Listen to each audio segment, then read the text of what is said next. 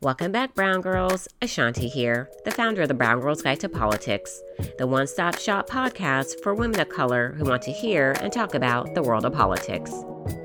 As we continue our partnership with She the People, we are highlighting their list of 20 women of color to watch in 2020. We have two wonderful guests this week, Andrea Mercado and Lorella Praeli. Andrea Mercado is the executive director of New Florida Majority, an organization that engages historically marginalized communities to expand their participation in politics to make their lives and their community better. Can't wait for you to hear this amazing conversation. Andrea, thank you for joining us today. How are you during this time? Oh, I think like everyone, just taking it one day at a time. How are you? Hanging in there like everyone else. It's definitely an interesting time, but what has been really interesting for me to watch is how all of those people who truly didn't realize how politics impact their daily lives are now realizing it, especially people who haven't been really politically and civically engaged, who haven't voted a lot. But you are one of those people who has always been very politically engaged. So can you tell us a little bit about why you wanted to get involved in politics and especially doing work around voting? First got involved as a young person who just saw a lot of injustice all around me and felt it deep in my bones, that we had to do something about it. And I was organized into organizations and into community organizations and helped co-found the National Domestic Workers Alliance and learned so much from fierce immigrant women across the country who were fighting for themselves and their families. And after the 2016 election, felt really committed to focus on Florida, on my home, where all of my family lives, between Miami and Jacksonville, and really have been lucky to join the team at New Florida Majority, focused every day on how do we expand democracy, how do we protect democracy, and how do we build power of the people and center communities that oftentimes get left behind in political discourse.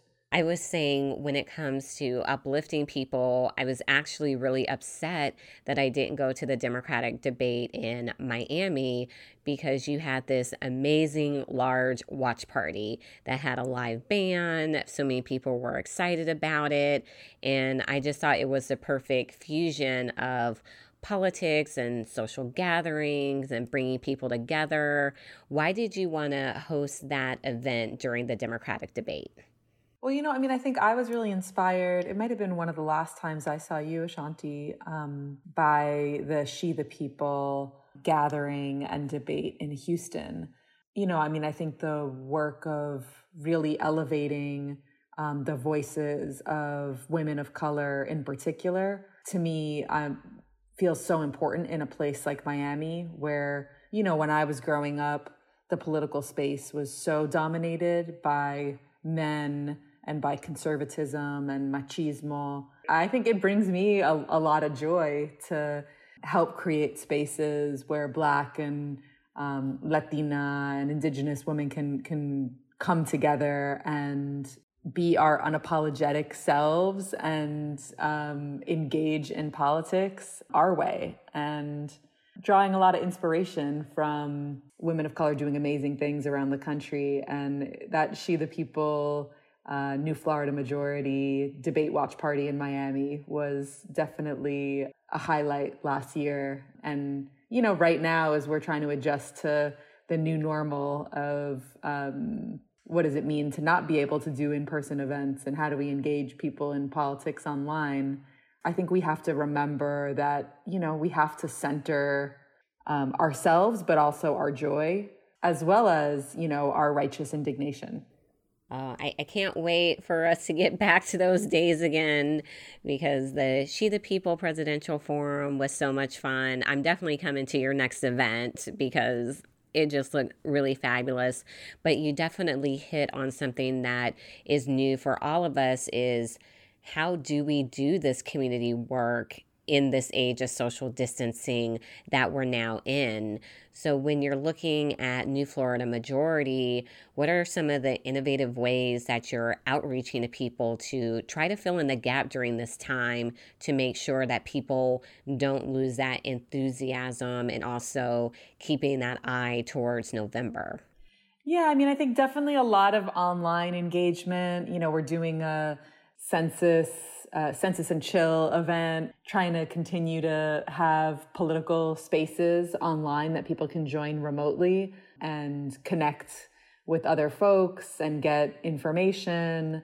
But I think the other thing that we've been thinking a lot about is just the digital divide is so real. I think I saw something that, over 30% of families don't have Wi-Fi in their homes. And, so many young people just don't have access to a laptop, right? People are on their phones and with limited data plans. And so I think we've also been thinking about, we can't just reach out. I mean, yes, we have to reach people on Instagram and Facebook and Spotify and all the places where people are congregating, but at the same time, we can't leave our elders behind and people behind that don't have Wi-Fi in their homes and who could use just like a phone call of somebody checking in with them and see how they're doing and see if they need groceries or, just share some stories and talk with them. And so I think we're trying to do a mix of both. And, and also making sure that we're still leveraging our collective voice in this time. I mean, you mentioned, it's like who's in office matters. And the failures of leadership, both in the White House and for us here in Florida, our governor refused to shut down beaches and tell people that, this was not a time for spring break, that we needed to stay at home. And he's been so resistant to do that. And so, here in Florida, we have some of the lowest unemployment benefits in the country. It's only $275 a week. And so many people are paid under the table, or are undocumented and are ineligible for benefits of any kind. And so I think it really does call the question of how are we going to lift our voices collectively to fight for our families, for our communities, and make sure that, it's not just corporations that are getting bailed out. And when talking about workers, you're one of the co-founders of the National Domestic Workers Alliance. And even during this time, we are seeing, again, just the negative impact that a pandemic can have on domestic workers. So going into November, what are some of the things that our listeners should be looking for when candidates are talking about workers' rights, particularly when it comes to domestic workers and labor laws? Yeah, I mean, I think the big thing is that we can't leave people behind. And so we have to think about, domestic workers and farm workers who are often paid under the table, and people who work in restaurants. We can't leave folks behind. I know the National Domestic Workers Alliance is encouraging people to continue paying your house cleaner in this time. Like if you're fortunate enough to have a job that you can work remotely from home, but you're not going to have somebody come into your house and clean it for you, consider, the fact that you might be the only source of, that person being able to put food on their table. And, when I think it comes to the elections in November, I think we're going to have a lot of work to do to protect our elections, to make sure that our elections go forward, to insist that every eligible voter gets a ballot in the mail that they're able to easily fill out and mail from the safety of their home. We don't know how long this crisis is going to last, but there's a lot of work to be done to make sure that we're protecting democracy and protecting the integrity of the elections. And so, we're just doing our best to continue to reach out to people. And I think everyone needs to understand. I think one of the things that we've really learned here in Florida doing some of our hurricane relief work is that how we show up for people in crisis matters.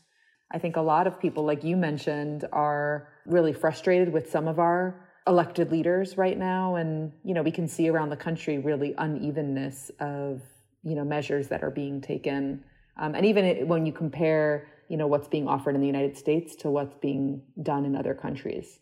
And when you talked about everyone having the right to vote, I have to give kudos to you and New Florida Majority because you worked with other groups in Florida to pass Amendment 4, which restored the voting rights of over 1.4 million people with felony convictions.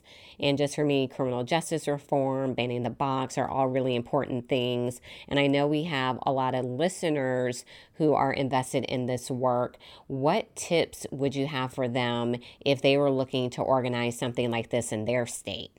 Absolutely. I mean, we need to organize everywhere. You can't talk about Amendment 4 without lifting up the incredible leadership of returning citizens, people who were directly impacted by our unjust laws in the state, and the leadership of, Desmond Meade and the Florida Rights Restoration Coalition.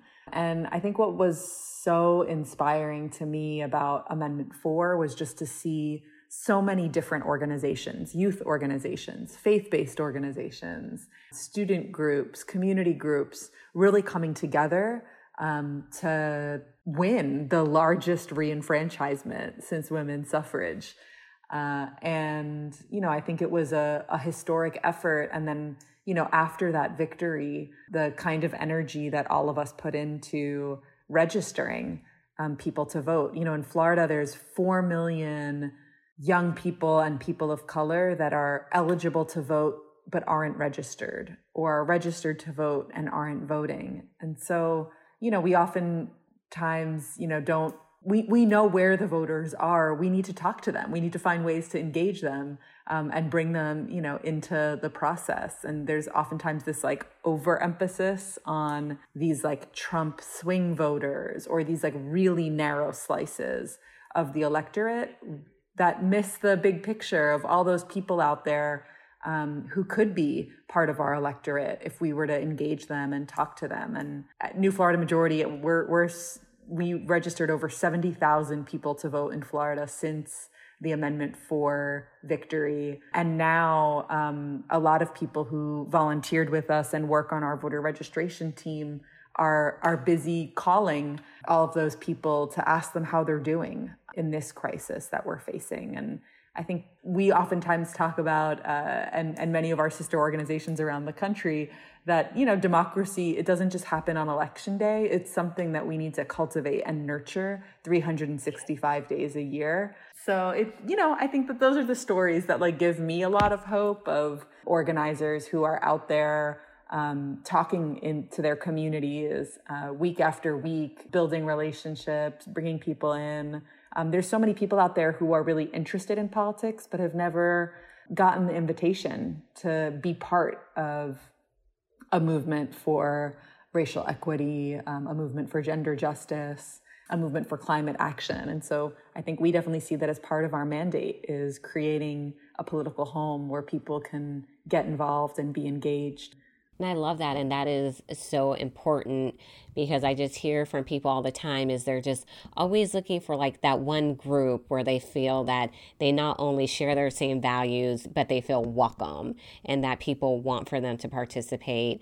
And you've always been about that. New Florida Majority is about that. So just thank you for that. And for our listeners, if they wanted to support your work, what are some ways that they could do that? Yeah, so folks can go to newfloridamajority.org or check us out on Instagram or Twitter, Facebook. We also just launched, in a coalition with other organizations here in Florida, floridacoronaaction.org. As a space where people can find access to resources, food banks or services, but can also get plugged into advocacy efforts and sign on to petitions to, call on the governor to do right by our communities, as well as volunteer to be part of this, this effort. Help us reach every elder, every young person, every family across the state, and to check in on them and see how they're doing and urge them to be a part of a movement for change. Fabulous. So I want to switch gears for a moment and talk about your +1, Ashley Shelton from the Power Coalition for Equity and Justice. Why'd you pick Ashley for your +1? Oh, I just think that Ashley is just amazing. She's phenomenal. The kind of work that she's been leading in Louisiana to win elections, to win victories for marginalized communities. And there's so many amazing unsung heroes in our movement. And I think that Ashley is definitely one of them. There's like so many incredible Black and brown women across the South in particular that get up every day trying to make a way and build power that centers women and people of color. And so if you don't know about Ashley Shelton and her work, folks should definitely check out the Power Coalition and some of the incredible organizations that are a part of that effort. I love that. A common theme that we're starting to see in a lot of the plus ones is people highlighting women that are doing work in the South, which is just very close to my heart because the work that I do at Emerge was really with our Southern expansion to get more women running for office in the South. So I love that whenever we're lifting up our sisters down there. All right, Andrea, I have loved this conversation, and I'm going to move us into our final question, our signature question that we ask all of our guests. What would you say to the brown girls out there listening saying, I want to be just like her?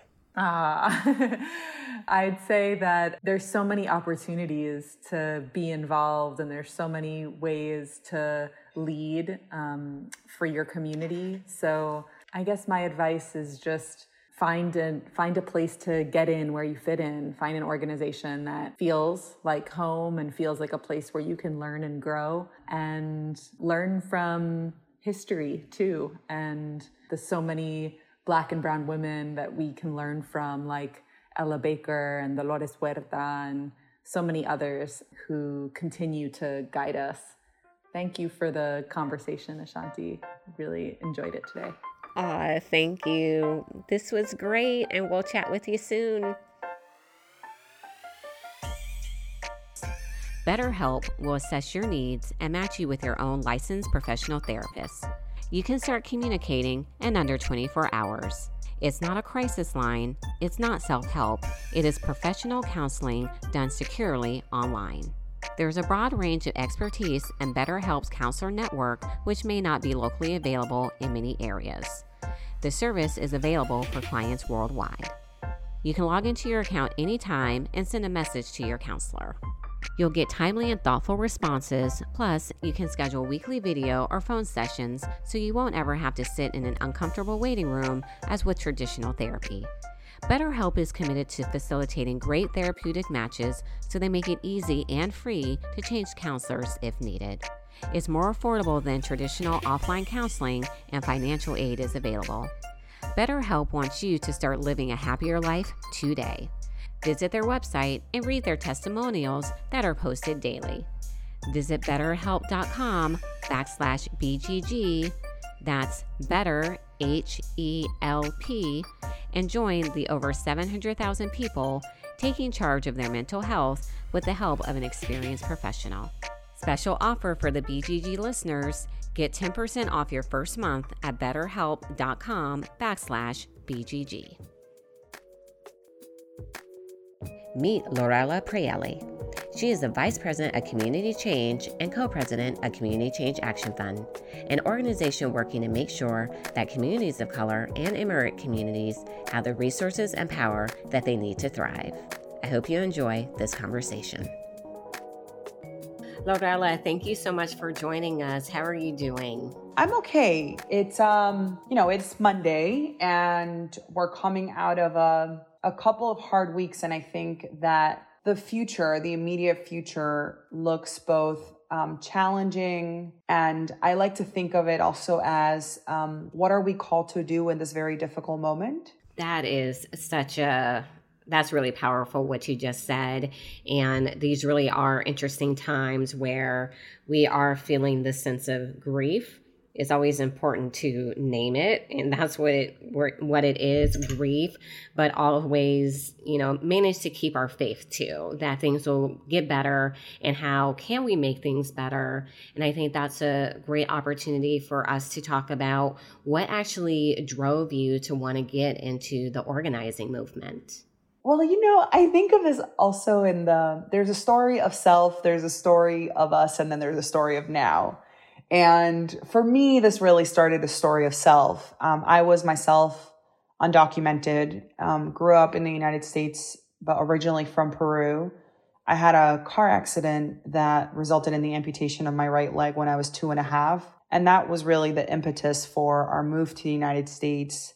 First, it started as just trips, a lot of visits to Shriners Hospital in Tampa, Florida. And eventually, my family made a decision to settle in Connecticut. And I discovered that I was undocumented. And that's really how I came into organizing.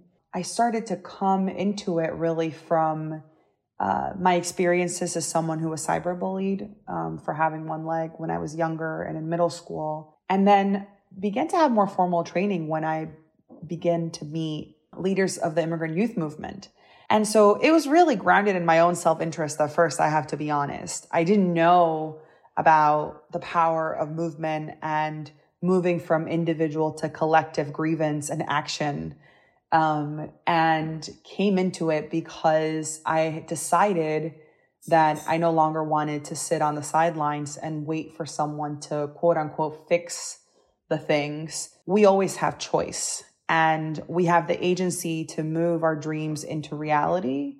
And, as someone who was undocumented, that was really a game changer for me.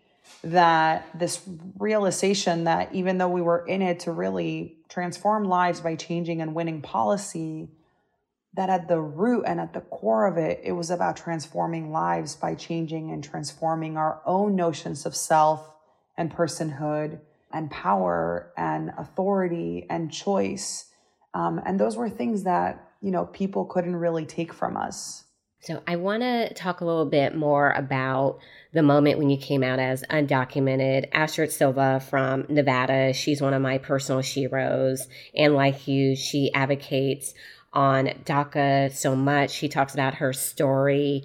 Can you tell us a little bit about when you decided to come out as undocumented? Like, what was that moment like? Because there may even be some of our listeners who have not come out yet and have that strong and very real sense of fear. Yeah, this was, I feel like the movement has different phases, and I came into it when people were beginning to come out and had begun to use their real names. So there was this power that came with really naming yourself and identifying yourself as undocumented, unafraid, and unapologetic. And for me, I was in college when I decided to come out. And in some ways, there was a number of things that sort of propelled me into this moment that served as catalysts for realizing I no longer could live a life of fear and shame. I spent a good amount of time feeling like just deeply ashamed, and very afraid of being discovered. Being afraid of being discovered because it meant I carried the stigma, being ashamed of being discovered because it meant I could be detained and deported and separated from my family and my country. It was actually when I was a sophomore going into my junior year, several things happened in my life. One of which, I was doing this research fellowship at Quinnipiac University, which is where I went to school. And my mom had saved up money for us to get a car so that I could really be based in New Haven. I was studying the different impact of municipal policies, looking at New Haven and Danbury, Connecticut, which had very different ways of treating immigrants in their city. And shortly after I got the car, I was actually rear-ended. And the reason why I think about this moment as a catalyst in my life was because in the course of doing the paperwork for the car accident, and doing all of the insurance paperwork, I learned that, the $400 insurance payments that my mother was making every month was actually not just to cover for the cost of insuring our car, but it was actually for my friends' cars as well. It was not something that had been disclosed to me. And so it was a really painful moment in my life. Also at a time when I had no one to really talk to about it because people didn't know I was undocumented. And just feeling like I had no real agency in that moment, and feeling like I was manipulated. And, even in my engagement with my then friend, I couldn't be real, right? Because this person also was technically the owner of the car. The title was in their name, the insurance was in their name. And so you're sort of trying to game out, how do you protect yourself and your family in the midst of all of this? It's so important to remember in the work that we do, what were those moments? And I think instead of retreating in that moment, it really served as a catalyst for who do I need to talk to in this moment? How do I get involved? And I was connected to an organizer. His name is Carlos Saavedra, who was then with United We Dream, which is the largest immigrant youth-led network. And, we got on the phone and he's like, "What's your story?" And I was like, "What do you mean?" And, he's like, "Well, let me model it for you." And then I shared my story and he said, "Actually, this is the perfect time because you can come to Kentucky." I was like, "Kentucky, huh?" It's like, in 2 weeks, we have our national field planning meeting. This was in 2010. And that moment, getting in a car and heading to Kentucky with, I think it was a large van. It was 14 or 16 of us, some mixed status. It was a mixed status van. Some people had U.S. citizenship, other people were undocumented. And this was my first real sort of experience being with people who were in similar situations. And I walked into a room and there were about 150, 200 young people. Some of them were wearing undocumented, unafraid, unapologetic t-shirts. And I was like, is this for real? Like, how do you feel that much pride, And it's just that began to change the course of my story and my life. And shortly after that, I decided to come out. I love that. I love that so much. And then shout out for them for having a meeting in Kentucky. I'm all about organizing in the South. So I absolutely love that they did that. And some of my favorite people live in Kentucky. So this is also telling people, don't sleep on having conferences in Kentucky. It's actually a really great state. Don't let the awful senators there make you not want to go there. In continuing to talk about how you have just been so unapologetic and outspoken, you continue to really speak up against the Trump administration and just their prolonged assault on immigrant rights and just the hatred that comes out of it. Right now, during the COVID pandemic, we're seeing the Asian community under attack, but simultaneously still seeing all of the other communities of color under attack. So with the 2020 presidential election coming up, when it comes to immigration reform, what should we be paying attention to, not only at the presidential level, but also at the state and local level too? Our movement has much work to do to really build power, to win transformational change. And, at Community Change and Community Change Action, we have spent several decades really building a network called the FIRM Network, Fair Immigration Reform Movement. And this is a network of state coalitions or state organizations that really focus on building the power of immigrants and driving change at the local, at the state, and at the federal level when they come together into this network. I think we've got to continue on that front. Like, we can't get sidetracked, sort of move around from thing to thing, right? Because it's so easy to get caught up in the rapid response piece. We've got to do the right amount of rapid response, and we have to do the right amount of long-term power building. And we have to drive campaigns that change lives and that ultimately win policy outcomes. And so when I think about this year, I think narrative and narrative power is critical. We are already seeing the Trump administration drive a narrative and try to make COVID-19 about the China virus, as he calls it, as opposed to, this is what we have to deal with. It's here. How do we solve for it? How do we prepare as a nation to respond? And, but I would say, actually, it's not even just about this moment, right? You think about the way that he launched his campaign. So we could also start there. That moment when he came down the elevator and said that Mexicans only sent their worst people. Or we can actually go back further and actually say the moment that we are in and the kind of constructs that we have, the real structural barriers that we have for people to live a life of dignity and freedom and justice, they started way before Trump, and they will be here long after Trump unless we actually intervene and reckon with our history and our past and try to write a new chapter for the immigrant justice movement. So I like to think of it as it's not just a Trump problem. It's actually, both Democrats and Republicans have built a system that targets undocumented people, that seeks to identify, to apprehend, to detain, to deport them. And for many decades, there's been sort of, an assumption and a practice that in order to win legalization, we have to actually build a more operationally robust deportation machinery.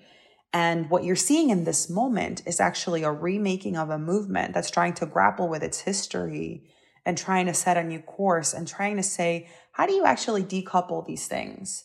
That's not to say it hasn't existed before. Like, this is a new thinking, but I would say that living under Trump has turbocharged that kind of focus and that real commitment across movement to really enter into the practice of radical imagination, right?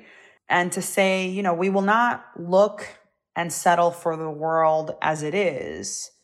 Our job as social justice organizers is actually to remake it. And that starts in our own imagination, in our organizing practice, and then in its application in the world. And you mentioned community change action. So I want to say kudos to you because you are the first woman and the first woman of color to be appointed as co-president of Community Change Action and vice president of Community Change. We love a trailblazing woman.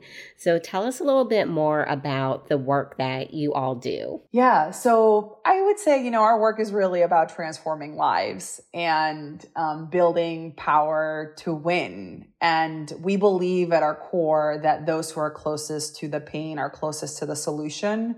And that if we build a movement led by people who are impacted, led by low income people of color, led by immigrants, that the community itself has the power to change policy, institution, to develop the big ideas for change and to build the kind of narratives that we need in order to make those things real.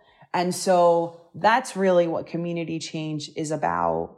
And I couldn't be more excited to be co-president of the organizations with my partner in crime, Dorian Warren, who's, a year and a half into the job. And so we both, we're now sitting in an organization that's 51 years old, that has 51 years of history, and working with our staff, our partners at the national level, and importantly, at the state and local level, to really think about how we change, how we win for immigrants, how we win for low-income people of color, so that we can move from survival to thriving is really the way I think about it. And, if we build an electoral powerhouse, if we build people power, if we build powerful ideas and narrative power, we believe, right, that we can achieve something we haven't yet seen. And that's the beauty of community change. It's complexity, it's power, and it's beauty. And I'm excited to help write this next chapter with my team. Awesome. And someone on your team who you listed as your plus one was Gracia Lima. Tell us why you chose her. Gracia is a powerhouse. She's based in Arizona, also formerly undocumented. When I think about Gracia, I think about young women of color who are really committed to not just winning for the sake of winning, or not just winning because winning is important, but winning as broadly defined. Every time I have a conversation with Gracia, she grounds me in, she's our political director. And so she really leads on building out our electoral plans, engaging with our partners to ensure that they have a theory to win and a path to power and victory in their states. And she's so grounded in all of that being shaped by the experiences of the people on the ground. And she's so grounded in seeing that, winning isn't just about delivering Michigan and making sure that, we we win in the state, it's also about the transformation that the organizations on the ground go through. And I'm grateful for Gracia, and then I'm really excited to see how she continues to make community change action and our partners more fierce, more powerful, and more impactful on the ground. Awesome. Okay, this has been a great conversation, and we're going to close it out with our signature question for all of our guests. What is your advice out there for all the brown girls listening saying, I want to be just like her? Oh, okay. So usually I have this practice every year and I'm like, what's my word for the year? And this year I actually said, well, what's really sitting in my heart? And the phrase I came up with is soy el poder dentro de mí, which is I am the power within me. And that's, I think, my single piece of advice for brown women listening to this podcast, that so often we're trying to outsource the answers to someone else, right? Like you either follow someone on Instagram or you listen to a podcast, even this conversation. And I think it's fine to find hope in others. I think it's great to have mentors. So long as you really develop the ability to listen to what you know is right in your heart and in your gut.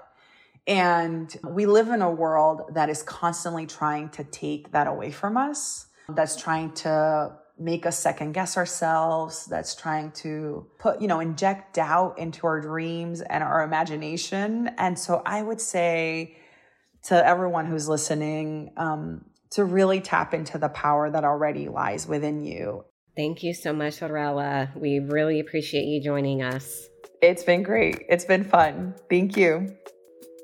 To learn more about the work Andrea and Lorella are doing, visit the show notes to find out how to support their organizations. If you have a moment, please take the time to rate and review us wherever you listen to podcasts. Stay up to date with us on the BGG website, www.thebgguide.com, and on our social media, Facebook, Instagram, and Twitter at The BG Guide. The BGG podcast is produced by Wonder Media Network. You can find them on Instagram at WMN.media and on Twitter at WMNmedia. Until next time, brown girls.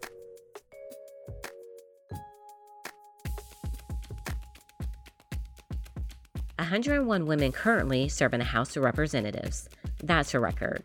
But still, women make up just 23.2% of the governing body. That's where Women Belong in the House comes in. From Wonder Media Network, host Jeannie Kaplan seeks to understand the state of gender representation in office and asks how Congress would change if it looked more like the people it represents. Ginny speaks with experts and women in the House of Representatives to learn about what it's like to serve in a place that wasn't built for you. I joined Ginny this season to talk about why cooperation is key to policymaking. You can listen to my conversation with Ginny on episode 3 of this season. Listen and subscribe to Women Belong in the House wherever you listen to podcasts.